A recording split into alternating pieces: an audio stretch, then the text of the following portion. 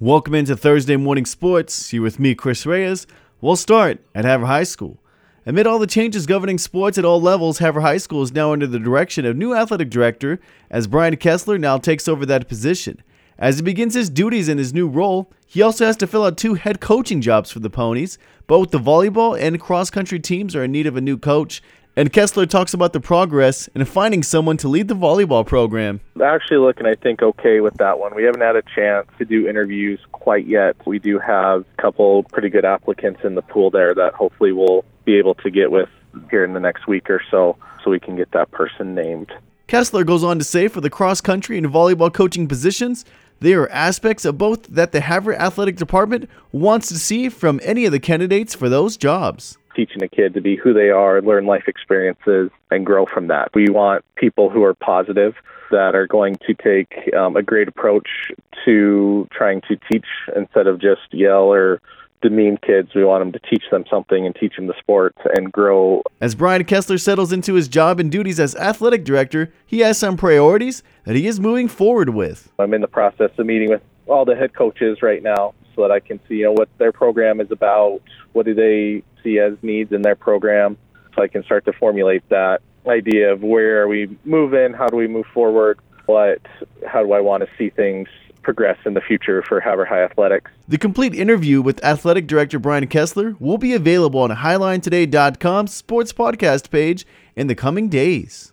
Staying with Havre High Athletics, we head on over to the Gridiron as we had a chance to catch up with head coach for the football team, Ryan Agach, to talk about summer workouts and how they're going to be able to continue after given the green lights by the Hill County Health Department. This morning I stopped in and talked to the Hill County Health Department face-to-face just to ensure, as we are still following CDC guidelines, safety precautions that were put in play for us at Blue Pony High School, that our safety of our student-athletes is our number one priority, and that's still intact. So made us feel good. Hill County Health Department felt good about saying, hey, you guys are great to resume and have the all clear on all your activities that you guys are doing. Stay tuned to New Media Broadcasters as we continue to follow the Blue Ponies as week 1 of the season continues to get closer. Heading on over to the rodeo dirt, the Malta Trafton Arena will be alive with rodeo action Friday and Saturday with an NRA event. There will be slack events Friday at 6 in the evening and Saturday at 9 in the morning, with the full rodeo starting at 1 in the afternoon.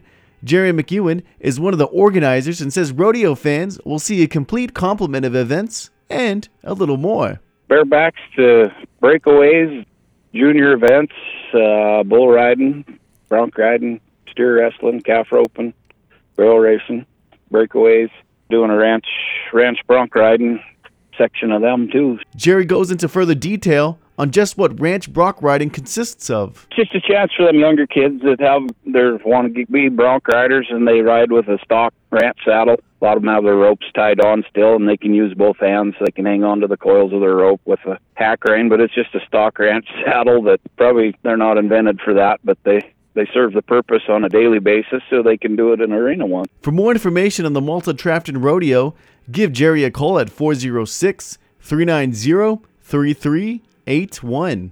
Moving on to the Diamond. The Havre North Stars American Legion of Baseball Club faced off with the Glasgow Reds on Tuesday evening at Legion Field. A combination of solid pitching and timely offense gave the crowd on the Highline something to cheer about as Havre came away with a 6-3 victory. Offense was hard to come by over the first 4 innings as Havre led 1-0 headed to the 5th. However, both offenses came to life in the inning.